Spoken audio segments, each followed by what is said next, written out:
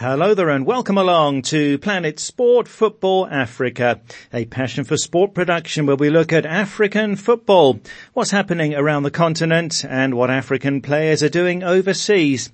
I'm Steve Vickers in Harare, Zimbabwe, joined by Ida Waringa in Nairobi, Kenya, and by Stuart Weah in the UK. And on this week's show we hear from Liberian President George Weah, the 1995 World Footballer of the Year, on whether he agrees with those who say that he's the best African player ever. And Weah also talks about the hard work that he and other trailblazing African players did in Europe, opening the way for thousands to follow. Our vision to go to Europe was to explore and give opportunity for the Europeans to believe that we get talent in our continent so they can recruit. And this is why we did it for. That's coming up shortly, plus Stuart on Manchester City's inconsistency. First, good to see the Senegal Football Federation deciding to assist clubs, players and other stakeholders in football by sharing around about $1.8 million as part of a recovery plan with the COVID-19 pandemic. The Senegal Football Federation is getting $1.5 million from FIFA and $500,000 from CAF. And for men's teams, each Premier League club will get $26,000, going down to fourth-tier clubs getting $5,200. For women, the first-tier clubs get $5,200 each, and the second-tier clubs getting $3,500, and other stakeholders will benefit too. Here in Zimbabwe, it's been announced that top-flight clubs will get $5,500 each, much less than in Senegal, but the Zimbabwe Football Association will now be paying referees direct and will be responsible for COVID-19 testing for PSL clubs. Women's football gets $500,000 as per the FIFA instruction, this going to clubs in the top flight and in the second tier. Now, we talk a lot about African players in the English Premier League on the show, but there are many Africans shining in France, and Nigeria and Lille striker Victor Osimhen recently won the 2019-2020 Marc-Vivien Foé Award for the best African player in France's Ligue 1. Ivory Coast winger Nicolas Pepe took it last year before moving to Arsenal, and Ida, no doubt Osimhen is a big talent. He really is. And Steve, the Nigerian isn't hyped up for nothing, because at 21, he is the youngest player ever to receive the award, which of course is in honor of Cameroonian legend and former Ligue 1 player Marc-Vivien Foé, who died in 2003. And the award itself, well, it's previously been won by the likes of Gervinho while he was at Lille, Aubameyang at Saint-Etienne, and Andre Ayew during his stint at Marseille. Osimhen moved from the Belgian league and has scored 13 goals in the French top flight, but 18 goals and 6 assists in all competitions, Steve, in his first season in France. Now that helped Lille finish fourth. And it must have been quite the emotional time for him, because the award came just shortly after Osimhen's father passing away, and the player ultimately dedicated the award to his late father. And of course his mother passed away when he was quite young. But the 21-year-old has definitely caught a lot of attention. But look, he started showing signs of brilliance, Steve, way early on, 5 years ago actually, when he won the Golden Boot at the FIFA Under-17 World Cup. Now, Nigeria has traditionally always done well in that competition, and CAF consequently named him Youth Player of the Year during that same year. And the Continental Body very recently came out to congratulate him for his latest achievement. Back in 2019, Steve, Osimhen took part in the Africa Cup of Nations. Now, he didn't play too big of a role. He played the third place match only, where Nigeria ultimately took bronze. All of this, not bad for a young player. But sometimes, Steve, you find that with these young players, it's better for them to try and define themselves and solidify themselves at one league, because oftentimes we see that as soon as they start flying in France, then Europe's elite clubs come calling. I mean, we saw that with Pepe. After 2 years at Lille, where he was compared to the likes of Kylian Mbappe. And then he went to the English Premier League, and let's be honest, he hasn't really lived up to expectation at Arsenal, And now we're seeing the same script play out with Osimhen, who many have likened to Pepe. He's being linked to the Gunners as well, and of course the likes of Napoli. Now the Italian club has reportedly even tabled an 80 million euro offer, Steve. It's tricky though, because the French league is generally thought to be less competitive. Hence, some of these players who look absolutely exceptional in that particular league and then look average at best in the elite leagues. So, Steve, is the 21-year-old really ready to swim with the big fish? This one we'll just have to wait and see how it plays out. Thanks, Ida. Yes, he's a great talent, is Victor Osimhen. I was very surprised he only played one game at the Nations Cup last year in Egypt, but he started to bang in the goals at Lille soon after to make a big statement. And true, it would be very good to establish himself in France before moving to a bigger league. Elsewhere in Europe of note, two Gambians shone in Italy last weekend as Bologna staged a great comeback to beat Inter Milan 2-1 in Serie A. Musa Barrow got a late winner just 6 minutes after Musa Juwara had equalised in the 74th minute. Now, you might remember that a few weeks ago on the show, I talked about an online conference that I'd attended to examine the direction that the African sports industry should take as coronavirus has brought it to a standstill. This was organised by the African Sports Ventures Group, a group of African experts on the continent and beyond. Now, we featured an address there from Liberian President George Weah, who was the 1995 World Footballer of the Year. He warned that the situation is very bleak unless some global funding is allocated to African sport. Well, that was serious stuff, but on a lighter note, President Weah was asked if he's the best African player ever. This in light of a recent online poll that put him on top. If the judges come together and select me as the African player of all time, I'm very humble. But we get a lot of great African players. For example, when I was young, I always admired Roger Miller, and I thought that he was the king of soccer, until I realized that I was the real king of soccer. I applaud all of our players, great players that fought to promote the African image in the game. Because it was seen an easy task, where racism was at the peak, and it was just limited players going to Europe and trying to showcase the talent for more African players to be recruited. I think they have done well. Roger Miller, the Betty Pele, you just name it, the Eto'o, the Drogba. Anyhow, whosoever is in that position, we are all proud. So if it is me, if you journalists, the judges are convinced it's me, then I sure my friends are proud of me, because we all, out of African solidarity, we played together to promote the continent. And I think that what we did, our vision was not to go and capture. Our vision to go to Europe was to explore and give opportunity for the Europeans to believe that we get talent in our continent so they can recruit. And this is what we did it for. It was not for title. But the title came with it because we were in competition. Like, for example, the Ballon d'Or. We're not allowed to take part in Ballon d'Or. So we must thank FIFA and former President Mr. Blatter that came to power and said that since we play in the same league in Europe, we are qualified to play to be a Ballon d'Or. If not, with all the talent, we're never going to be a European Ballon d'Or. So when they allowed us, you could see that because of the great talent, one of us got it. So it's not, and what I want to say is that we were all together supporting each other. And the one Ballon d'Or that we got so far, it represents Africa. It's not just George Weah Ballon d'Or or the Liberian for Liberia. It's for Africa, because it's a symbol of what we have done in Africa and what we could have done. And we didn't do because of the restriction. But when they let it open, of course, one of us had to win it. And we're all encouraging each other. So that, we work for each other to promote the continent. I think that what matters is now who who the best player and what player, because we all get different talents, you know. I was a fast player and a very smart player. Before I could do anything, like Abeti Pele, like Roger Miller, like Eto'o, like Drogba. But at the end of the day, the Dodgers thought I was the best, and I show my colleagues are very, very happy with that. Well, that's Liberian President George Weah, the 1995 World Footballer of the Year and the only African ever to have won that award. His clubs included Monaco, Paris Saint-Germain and AC Milan.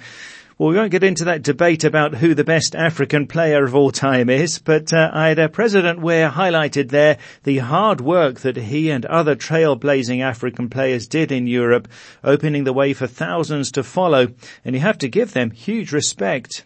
Absolutely, Steve. I mean, you think about how difficult it is to break into the European football scene as an African even now. So you can just imagine in those years what they had to go through to really get to the top of the game. And focusing on George Weah, I mean, what he achieved in those years, yes, the Ballon d'Or immediately jumps to mind. But let's not forget that he has a Ligue 1 title to his name, was Champions League top scorer in the 94-95 season, FIFA World Player of the Year. In the same year, he won the Ballon d'Or. I know the Ballon d'Or for a lot of people tends to outshine the FIFA World Player of the Year, but he actually beat out Dennis Bergkamp by 90 points to win the FIFA World Player of the Year. Has 2 Serie A titles, including one, Steve, that he won on his debut season in Italy. And we hear him there talking about, idolizing Roger Miller. But when Weah burst onto the scene, he just absolutely stole the limelight, And he won the Ballon d'Or in a year where Jurgen Klinsmann was runners-up with 29 goals for Tottenham. That tells you something. But ultimately, credit to Weah and all those that came after him, You hear him mentioning the likes of Drogba, Eto'o. All of those amazing players really paved the way for the younger generations to come. Yes, and much respect to George Weah and those other Africans who laid the foundation in Europe.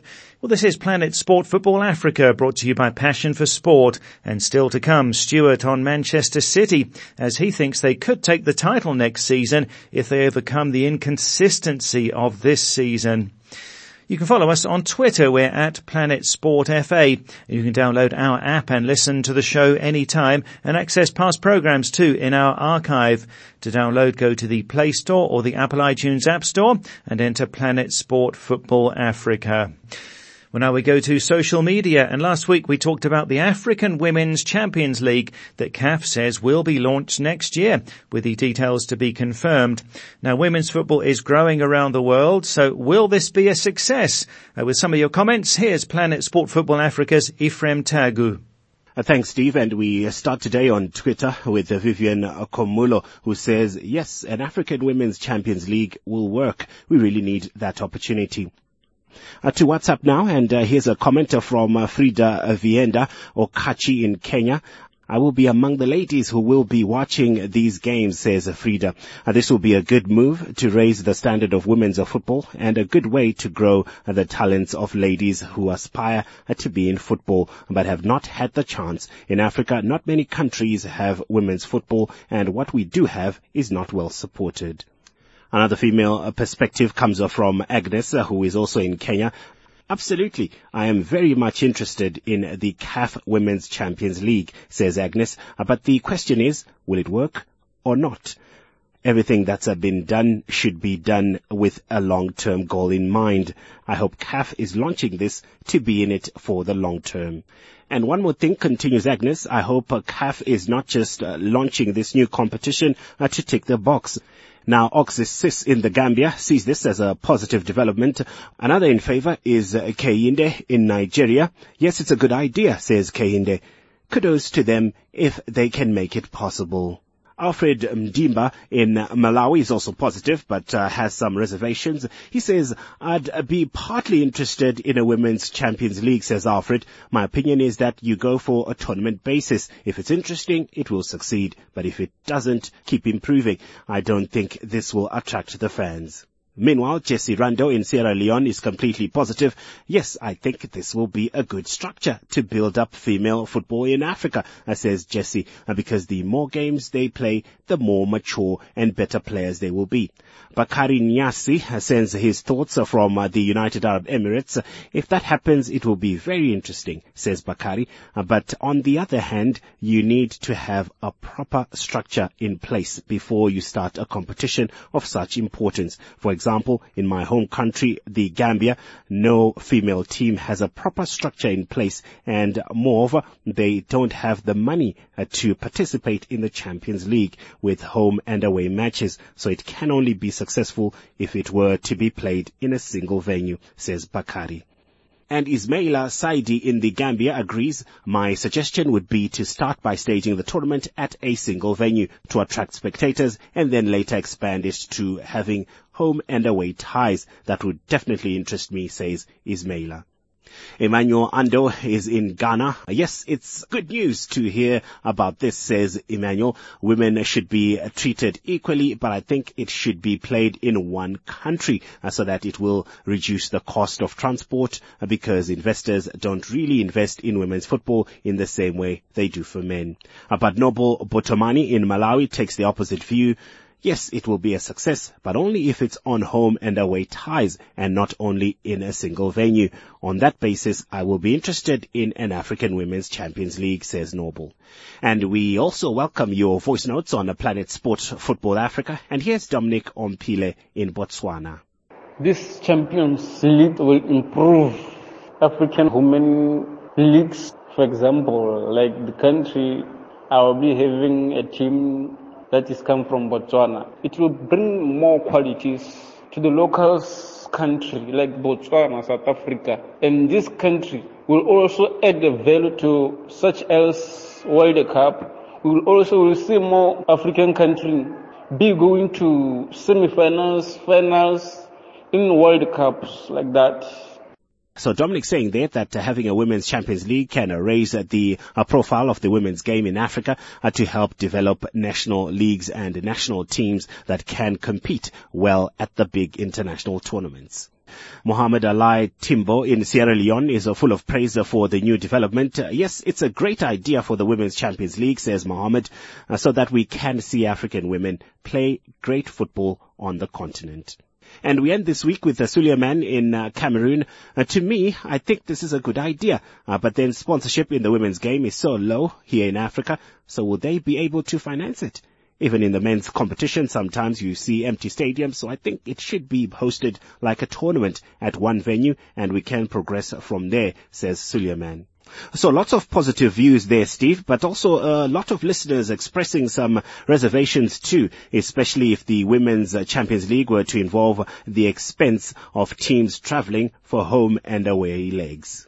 Thanks, Ephraim. That's Ephraim Tagu here in Harare. Interesting, this one. Certainly lots of reservations about how popular this will be. And I certainly think they'd have to play this all at one single venue for starters. But as Ida said on the show last week, if not now, when? This could indeed be the time to launch an African Women's Champions League. This does seem to be a great time for women's football to grow.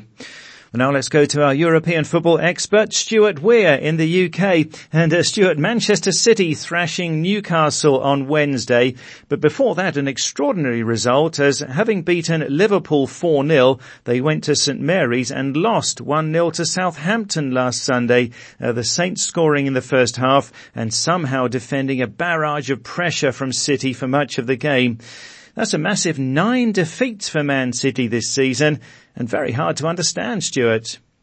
Well, yes, Steve. You know, those 3 games that City have had in the last 7 days somehow just sum up their entire season. You know, beating Liverpool, the champions, 4-0, then going and losing at Southampton, and following that up with business as usual, a 5-0 win over Newcastle United.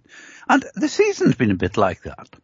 Because remember earlier in the season, City beat Watford 8-0 and then had a remarkable away win against West Ham, 5-0. But then they have, as you say, lost a staggering 9 league games to Chelsea, Liverpool, Tottenham, twice to Wolves, even to bottom of the table Norwich, and in addition, they've lost home and away to local rivals and neighbours, Manchester United. 9 defeats in the season isn't finished yet, compared to 4 in the whole of last season. Steve, if I had recorded this piece immediately after the Liverpool-Manchester City game, I would have been singing City's praises, wondering if Liverpool would be a one-season wonder and if Manchester City would be favourites for the championship next season. And player for player, I think the depth of their squad is probably better than Liverpool's. But then they step on a banana skin against mediocre Southampton, and that is the problem. Pep Guardiola admitted that he too is baffled. He said of the Southampton game, "It was a good performance. We played really well. We make one mistake and they punish us. And after that we create lots more chances. We've lost a lot of games like this. It stops us competing for the league. But it's difficult for me to find a reason why. We just have to persist, talk about the game." And he said, listen to this for a bit of wisdom.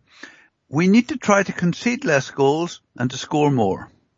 Now, there's something a lot of other managers could think of. The idea is to concede less and score more. But I do find all this intriguing. Liverpool have been magnificent this season in the way they have ground out results and played a very effective style of football. But last week, City just looked a class above Liverpool. If Guardiola can get the consistency and add more clinical finishing, I really do think there's every chance that City could be the Premier League champions again next season. Yes, I know what you mean, Stuart. Man City looks so good most of the time, often even better than Liverpool, but these shock defeats, very costly for them. Now, since the restart, teams have been allowed to use 5 substitutes in a game rather than 3. This was a temporary arrangement to help with fatigue for players, with teams playing twice a week right now. We're hearing that this may well be extended for all of next season, but does this put the smaller teams at a disadvantage, Stuart? Yeah, as you say, Steve, the idea is that players may be more at risk of injury because they're lacking the match fitness following the break. Now, the last statistics that I saw indicated that clubs are using an average of 4 subs per game compared to 2.5 before lockdown. And of course we did have that strange occurrence of Ole Gunnar Solskjaer taking off 5 players and replacing 5 of them all at once. And as you say, we understand that the International Football Association Board, the IFAB, which is responsible for the laws of the game, is going to announce an extension to the 5 sub rule to apply next season as well, because they think again there won't be a proper break, proper pre-season before the next season starts. And as you say again, the change has not been universally popular, with Aston Villa, Bournemouth, Sheffield United and West Ham having voted against the Premier League proposal. The Aston Villa manager Dean Smith is very adamant on this, saying it will benefit the clubs with bigger squads. And just let me give you a couple of examples of that, comparing Manchester City and Wolves, both clubs near the top of the table. After 33 games of the season, Wolves had used 17 players, and 11 of those players had been involved in 29 or more games. Manchester City, on the other hand, had used 21 players, and only 5 of their players had played as many as 29 games. So you can see the advantage of the bigger squad in terms of rotating, having fresh players and all that. And imagine the frustration of Wolves playing with their starting 11, trying to hold the lead against, say, Manchester City. And Manchester City suddenly bring on Gabriel Jesus, Riyad Mahrez, Phil Foden, etc. off the bench. And now, interestingly, Wolves have beaten Manchester City twice this season before lockdown. But I wonder if an additional 2 subs might have changed those results. Interesting thought. Steve, I'm a bit of a purist and a bit old-fashioned, and I prefer to see subs being used to replace an injured player or to make a small tactical change. The idea of 5 of your 10 outfield players being replaced makes a game more like basketball or American football. And Steve, I admit it, I'm old enough to remember the 21st of August 1965 when Keith Peacock came onto the field for Charlton Athletic against Bolton Wanderers, the first ever substitute in English football. Well, I do remember watching football as I was growing up in the 1970s. Then there was only one substitute, so your matchday squad had 12 players. Sometimes you'd see the goalkeeper get injured, and as there was no reserve keeper, you'd bring on the one sub that you had, and one of the infield players would have to go in goal. That brought some entertainment, but things have really changed as to how they were back in the day. Now, Liverpool are in a position of having won the title already, and now there are several records that the Reds can break. If things go their way, they can set a new record for the most points in a season, for the biggest winning points margin, and for the most wins in a season.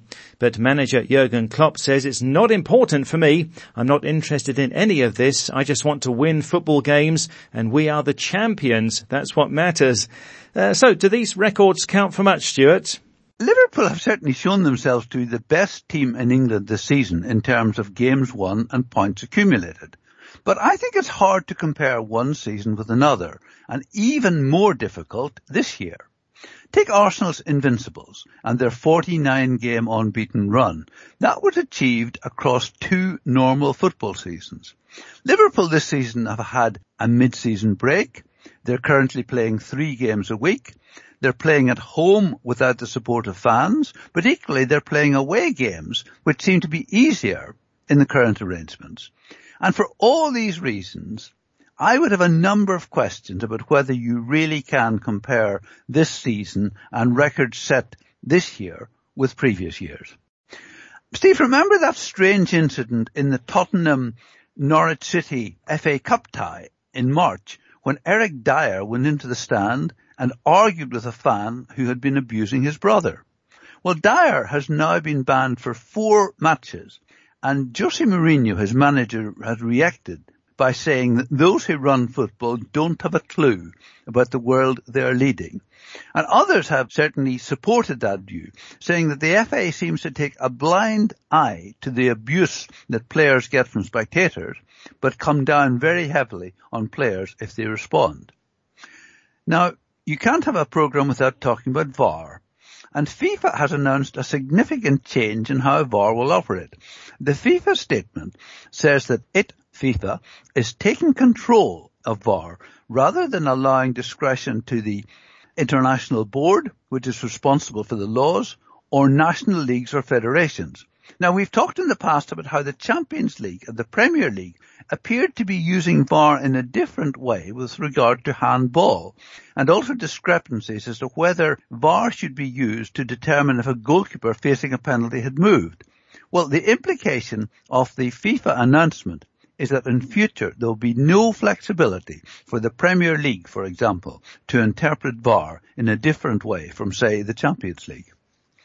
Congratulations to Jamie Vardy on reaching the landmark of 100 Premier League goals.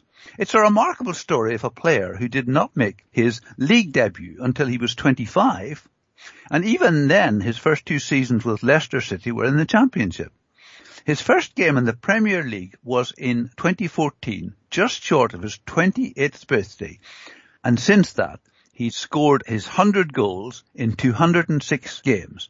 And I thought you'd like to know, Steve, that 63 of his goals came with the right foot, 25 with the left, and 12 headers, and it includes 18 penalties. The goals came in 6 seasons, and remarkably under 6 different Leicester City managers. Wow, really inspiring to look at Vardy's career. It shows that sometimes we have to wait and wait for that chance to shine. Thanks, Stuart. On social media this week, going back to that Liverpool issue and asking, are football records important? The Reds have wrapped up the title, their first in 30 years. And now they can target some records, including getting the most points in a season and the biggest winning points margin. But manager Jurgen Klopp says it's not important for me. And indeed, Liverpool missed out on breaking Arsenal's record of 49 games unbeaten. So are these records important, or is it just about winning titles? You can go to our Facebook page and post a comment there. That's Planet Sport Football Africa, or send us a WhatsApp to +44 79 55 232 780. That's +44 79 55 232 780. Is breaking records in football important? Well, that's it for the show for this week. So from me, Steve Vickers, and Ephraim Tagu in Harare, from Ida Waringa in Nairobi, and Stuart Weah in the UK, thanks a lot for listening. And Planet Sport Football Africa is a passion for sport production.